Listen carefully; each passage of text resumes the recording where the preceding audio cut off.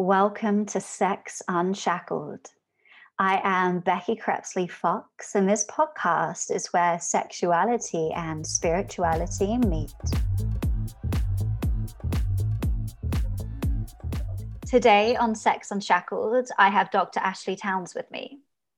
Ashley is a sexuality educator and researcher with extensive work focusing on the sexual experiences of African American and Black women accessing sexual health information and healthcare services. Ashley has experience in working as a community health educator, disease intervention specialist, and an epidemiologist. She has taught human sexuality courses and has published her research in a variety of academic journals. Ashley, can you please tell the listeners what brought you to this work? Well, hi, everyone, and thank you so much for inviting me to talk about different things related to sexuality.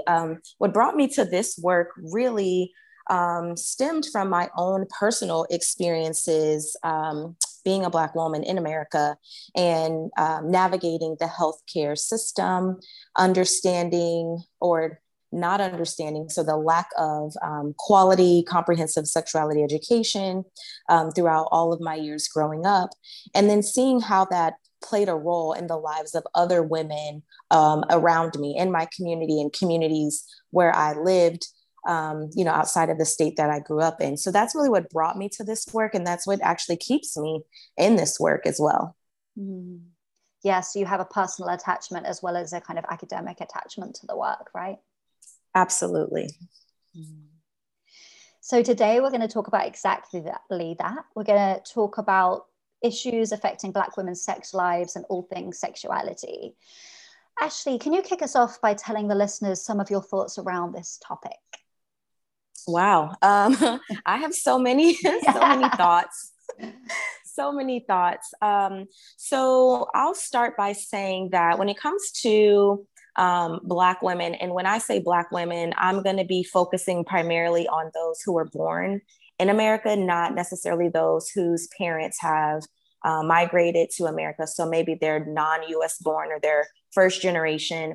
So primarily those who were born in America, parents are descendants of Africans who were brought to America for slavery. There's this really strong disconnect, I should say, between what is actually happening in medical spaces, in education spaces, that's really rooted in racism, discrimination, and it's really been embedded in the history of America. And so, because of that, then when you add on layers of poverty, you add on layers of lack of or being underinsured, when you add on layers of disproportionate being burdened with disease, not having, a lot of people who look like you, who are highly educated, who are exposed to a variety of different resources, and that's what your upbringing looks like. Then when it comes to sexuality, the only messages that are being received are those that are portrayed either in the media, on TV, or in the media of what you listen to music-wise. And so there's a lot of Black women who they're misinformed. Their bodies are being misrepresented in the media. And that's that's how they learn about their bodies, because they're not receiving messages anywhere else. And so it's really, unfortunate that we don't have a system that allows for comprehensive sexuality education. There are states that allow it, but it's not universal. And so, we have adult women who don't know the difference between a vulva and a vagina. We have adult women who aren't sure where their clitoris is, and they're thinking that their clitoris and their urethra are the same thing. And these are real things that women are experiencing and are finally potentially learning about their bodies, as they're going through pregnancy or after childbirth or, in menopause. They're finally learning what sexuality means and looks like for them. And they've missed out on so many years where they could have had that information early on. And so, sexuality to me is about embracing who you are and being confident and comfortable in your own skin. And we just don't have enough people pushing that message.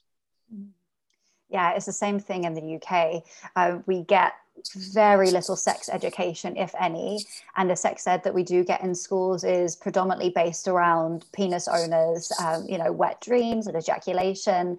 There isn't even any education. Well, there wasn't when I was a child anyway, about tampons or sanitary pads or anything like that. So I feel like the culture of not talking about sex, especially women's sexuality, just means there's so much more shame around the topic. And that's why I believe what I've seen in private practice anyway is a lot of women have low sexual desire because it's been ingrained into them to have this disconnect already, that men's or people who own penises, their pleasure is more of a priority. And that starts even just from very basic or no sex ed. No, I definitely agree. And even as you're talking about that, I'm thinking through, experiences of talking about a menstrual cycle and feeling, the message that, that your vulva or that your vagina is dirty or that it's unclean and that there's all these products that you need to use in order to clean it. Even though this is a natural biological process that happens for, and just the thought of feeling shame or dirty around that time of the month, or even thinking about messages around masturbation, that it's forbidden for women but more acceptable, or even not, even if it's not acceptable for boys or those with penises, but that there's not a lot of shame. Like, it's more so like, oh, it's what you go through. It's what you learn in order to grow up or go through puberty. But for young adolescent females, it's definitely not acceptable, not talked about. And so even the pleasure experience or the pleasure gap that we see in research has a lot to do with messages around shame and guilt related to our bodies, really. Yeah. And I hated this ever since school, that when girls or teenagers were fooling around with other people and having sex, and they would get shamed and they'll get slut shamed. And, back then I didn't know that I was a feminist. I didn't know what feminism was, but I was so against, I just couldn't believe the double standard, and that the men got almost brownie points for behaving in the same way. And, the women, the teenagers fed into this as well.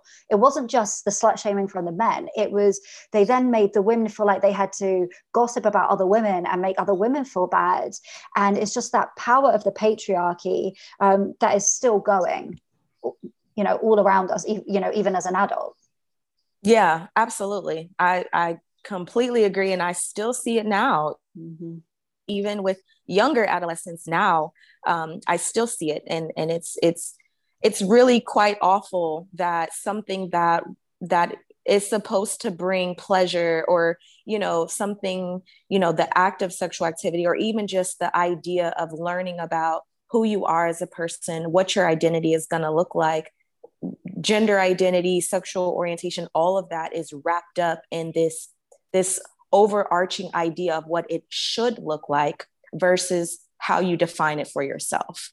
And that, to me, is the biggest disconnect, that we as people choose for ourselves what that should look like. And yet we live in systems that are basically telling us this is the norm and anything outside of that is deviant. And I always wonder, well, who created that standard? Like, why are they so, powerful, manipulative, whatever that looks like? How come they, whoever that is, whatever culture or gender or whomever, religion, whatever, how did that come to be? And how do we disrupt that? How do we change that? And I think that's where I center my work around, is how do we change that? How do we get enough people on board to say, I own this. This is my body. I have sexual agency. I make decisions for my body. And you can't tell me not to, Yeah. I've recently stopped shaving my armpits, and I've stopped shaving my armpits as a political statement. It is, well, why should I? Because people have told me that I should. And, it's becoming more normalized here in the UK. And I see lots of, well, not lots, but women who haven't shaved their armpits. But we shave, we have to shave every other day, and then we get ingrown hairs, and some people get rashes. And it's like, why are we doing this? Because someone once told us that we had to. So I have stopped shaving my armpits as a political statement. Yeah, I totally agree. I think about that all the time, like all of the things that individuals go through to meet some sort of standard of whether it's beauty or whatever you were taught, the gender role that you were taught. Like, why do we have to do all of that for, like it's almost excessive, the amount of things we have to do. And sometimes people don't even like the outcome. You do all of these things that you're supposed to do, whether you're, identify as female or not. And some people don't even like it, and so you're frustrated with the process. When really you could just stand firm in your own person and say, no, this is what I choose to do. So I applaud, your political statement. I think that that's fantastic because we don't see a lot of people doing that. And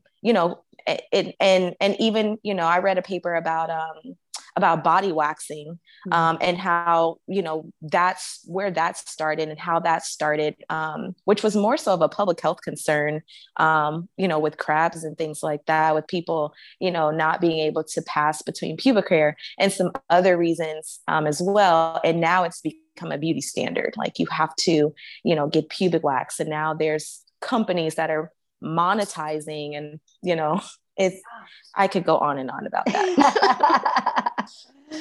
Yeah, and it's making me think about sort of what you were mentioning just a little while ago at the beginning of the podcast about how Black women's sexuality isn't kind of shown in the media, and it's not all around us. And it's the same with the armpit hair, and the same with the LGBTQ plus community, because these things are not broadcasted as mainstream. It's almost like people don't realize they have the choice. When I speak to gay people, sometimes they'll say stuff like, well, I thought I was heterosexual because I didn't know there was another option, because it wasn't in the small town that they came from, and there was nothing on the telly about it. And I think that is such a case for everything that we're talking about, but also women's sexuality, because it hasn't been portrayed as something that we are allowed, except from in porn, where a lot of that is degrading anyway to women. It's not been something that has been showcased that we're allowed to enjoy and get pleasure from. Absolutely. Absolutely. I agree 100%. And when it is broadcast, it's broadcast in a stereotypical way that all women perform or react to situations in certain ways. And there's a lot of stereotypes for Black women. And so, I think that more recently, Black women have been pushing back on those stereotypes and sort of taking ownership and redirecting the narrative to fit their lives, which is great to see. But even the women who do that get pushed back, and that's frustrating. That is frustrating for sure. Mm-hmm. So you wrote an article about 5 issues affecting Black women's sex lives. What are the 5 issues? So let's see here. I wrote that article quite a while ago, but well, 3 of them will be great. if my memory serves well, one thing like that I mentioned was stereotypes and myths about Black women's sexuality. So for sure, there are stereotypes about, women being caregivers, and women being, hypersexual, which is commonly known as the Jezebel, being, angry or loud, being sort of like matriarchal. And as I mentioned, Black women have been pushing back on that. So for instance, the idea of being angry or loud or what have you, women have been pushing back in the workplace to say, I'm not going to wear my hair straight. I'm going to wear my hair in its natural state, or I'm not loud. And I'm not aggressive. I'm confident, and I'm not, I'm not hypersexual. I'm actually just, have sexual agency. I'm confident in who I am and what that looks like. And so that's really great to see. And even the matriarch, that started as a way to destroy and break down the idea of the Black family, stating that women are single parents and things like that. And women have taken over that role to say, actually, the matriarch is the one who takes care of the family. She's the one who looks after everyone. She's not necessarily a single parent. She could be a grandmother. She could be an elder, and that's a woman who's respected in the family. And so I've seen in the culture a shift, a positive shift, which is awesome. So another thing I mentioned in the article that affects Black sexuality is the idea that we are prevention focused versus pleasure focused. And this can be in, the lack of sexuality education, which I think is another one. Those kind of go hand in hand, because even, for those in the medical field, nursing field, sexuality, research, education, all of that, the focus is always driven by data. And so if the data shows that we have higher, rates of infection for this and higher rates of infection for that, and it appears to be within a certain community, then we're focused on how do we drive that number down versus let's talk about why people are having sex, which is for the pleasure. And in that conversation, okay, are you orgasming? Are you using protection? Do you want to use contraception? What does that look like for you? Have you thought about it? What's your plan? And that's a different approach to here's some condoms and you need birth control. And, individuals are like, well, okay, and there's no way for them to make the decision for themselves. It's being forced down their throat. And I think that that's not the right approach. It doesn't allow people to make decisions for themselves and to understand the consequences of their decisions. It just forces them into a yes or no box versus here is a buffet of all of your options. Which one do you think works best for you? And knowing that over time, you could change your option to something else that may work better for you at that time of your life. And that's not what we see in traditional medicine. It's condoms, it's birth control, it's IUDs, it's, let's just stop you from having children. And people push back on that. Unplanned pregnancies are not always a bad thing. I read in a study that majority of, I don't remember the statistic exactly, but it was over half of Black and Hispanic women who had an unplanned pregnancy, who were excited and carried out that pregnancy. It did not end in an abortion. It did not end in an unwanted child that they couldn't take care of. But the narrative that we see is that women are having children that they don't want, that they can't support. And that's not what our data shows. So I think that, all of those things impact Black women's sexuality specifically, and really women as a whole, because again, we have someone else telling the story rather than us telling it for ourselves. So, I wrote that article to really have people think about it from a different perspective, from a perspective of someone within the community who also understands data and numbers, but can challenge that idea that, Black women are X, Y, and Z. They're not. They're non-monolithic. We have a lot of different experiences, and we need to acknowledge that. Is so important. And the word that's coming to me is fear mongering. I feel like that's what sex ed is, as you've been talking about, this is the contraceptions, this is how to keep yourself safe. I remember when I was younger, I didn't realize that you could only get pregnant like a few days a month. I thought it was like, yeah, you have sex, you're going to get pregnant, that's what's going to happen. And I didn't know until I was an adult, actually, that actually wasn't true. And I was looking into the natural birthing method and everything. And yeah, it's just so much fear and not really any education. It's preventative, as you're saying. It's just do these things. If not, these bad things are going to happen, but without the information underneath them.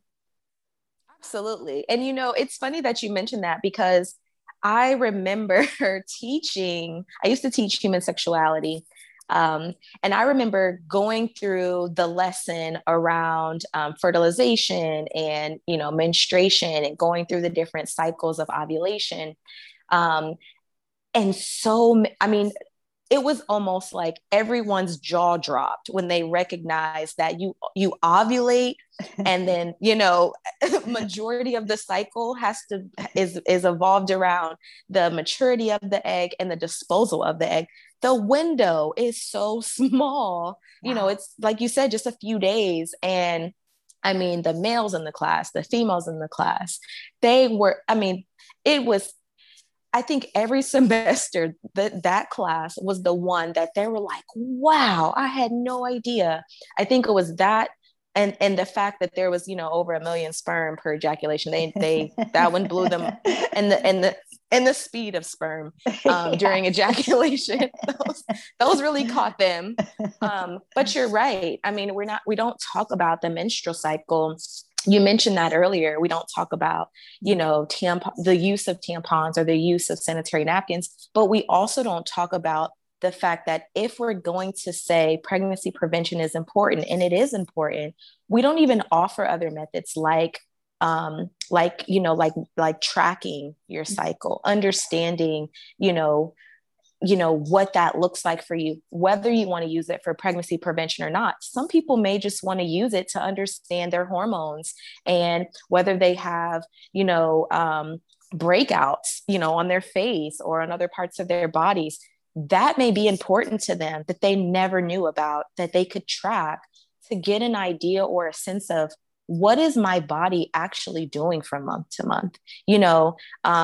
People suffer from, heavy periods, cramping, like all of these different reproductive things that are problematic, for some people, that are detrimental to their daily lives, that if they just understood their body and how it works and what they're eating and what they're drinking at certain times of the month, that could help alleviate some of those complications.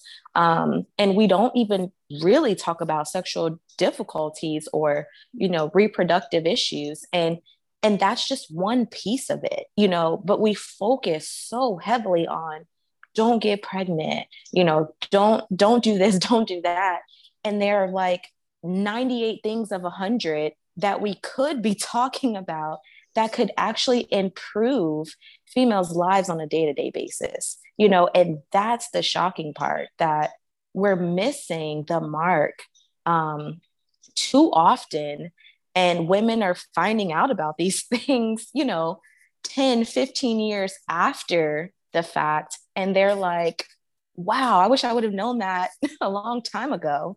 And I think that's where we do a disservice through education. So, you hit a lot of good points, and we really got to do better. We do. And the word that's coming to me more so about the first point you mentioned, but is gaslighting. I feel like, well, lack of education in a way is denying someone what could be their reality, but also what you're talking about Black women and the way that they're portrayed in the media, and them feeling like they maybe have to act like that, or that's how people see them. And it's just the biggest amount of gaslighting. And it's making me think about this book that I read called Invisible Women. Have you read it? I have heard of it. I have not read it yet. Yeah, so it's about, just for the listeners, it's about how the world was made for men, and it goes from everything to do with car seats. So she talks about how I don't know all the percentages, I can't remember the numbers, but many more women feel sick in cars than men, and they think it might be something to do with almost like the circadian, well, the rhythm of the body that they change in craniosacral therapy, but also I think it might be to do with the fact that the car seats are made for someone of the size of a man.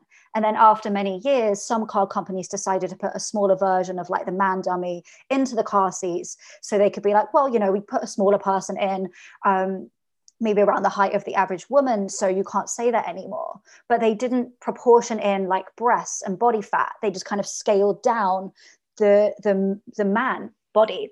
And, you know, they think, well, maybe that's the reason why women get more car sick, and to do with clinical research, to do with medical trials, and about how nearly all of them are done on men, and the ones that are done on men and women, the data isn't split up, so it all comes underneath the same bracket of data. But a lot of medication affects women differently to men, and if they had just split up the data, then we would have that information. And it's just such a depressing but eye-opening book.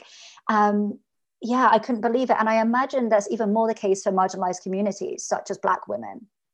Definitely. And, you know, that is one of the reasons why, you know, I get pushback sometimes when I write, you know, academic journals, and it's academic articles to be published in journals, is, you know, the fact that, well, why are you focusing just on Black women? What about, you know, how do they, you know, compare to white women or Hispanic women, or, you know, have you looked across race?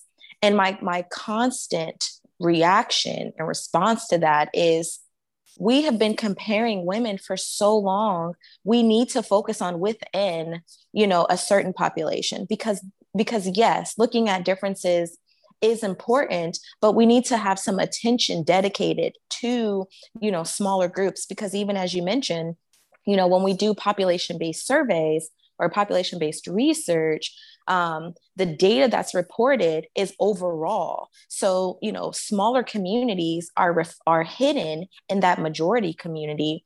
And therefore, the data that's being presented, it's not that it's inaccurate, it's that it's misrepresenting that smaller group, because there may not be the same outcome. And so looking at, you know, smaller groups, now the sample sizes are smaller and all of that, but it's still valuable data, it's still valuable information. You know, the same is true, like you were saying, about differences between gender. Well, we know that there's differences between gender. And so, but looking at differences between race, as well as gender, you know, then you start to really understand what populations look like, and the ways best to serve them.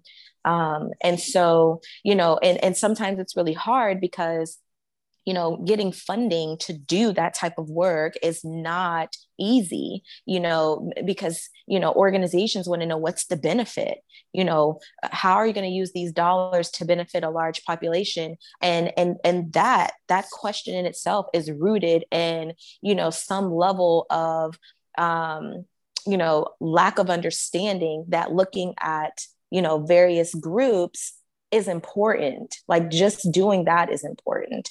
And so, you know, that's another reason why I focus primarily on Black women, because there's a lack of Black women research, and there's a lack of data in the research. They're always embedded in some other group, like embedded in other females, embedded in, you know, men and women.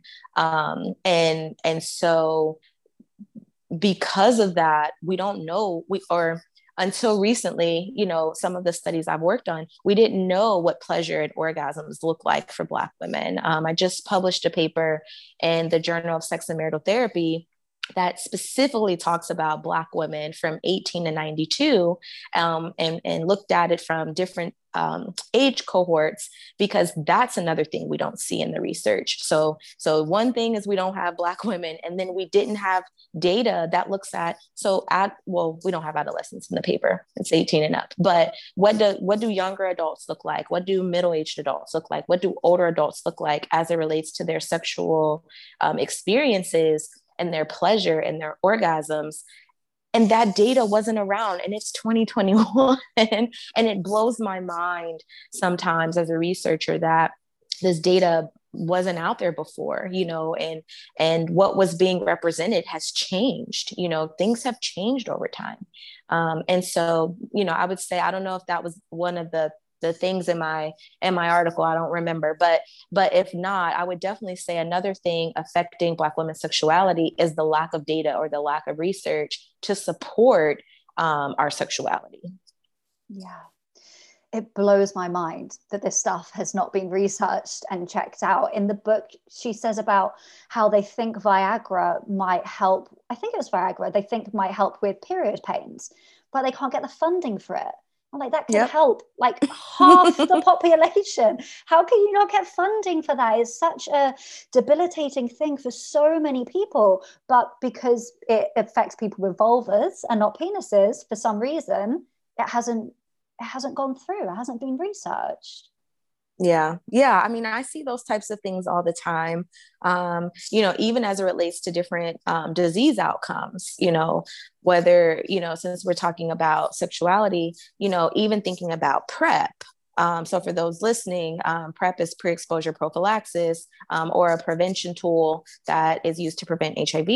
And when you look at the studies that have been done, majority of the studies have been done in men, and not there's more research being done now. But when we look at when PrEP was first approved by the FDA, almost all of the studies were done in men, and by men I'm saying those who were assigned male at birth. So this can include those who present as cisgender men or those who present as transgender women. And so because of that, there was a pushback in various communities to say, what about women?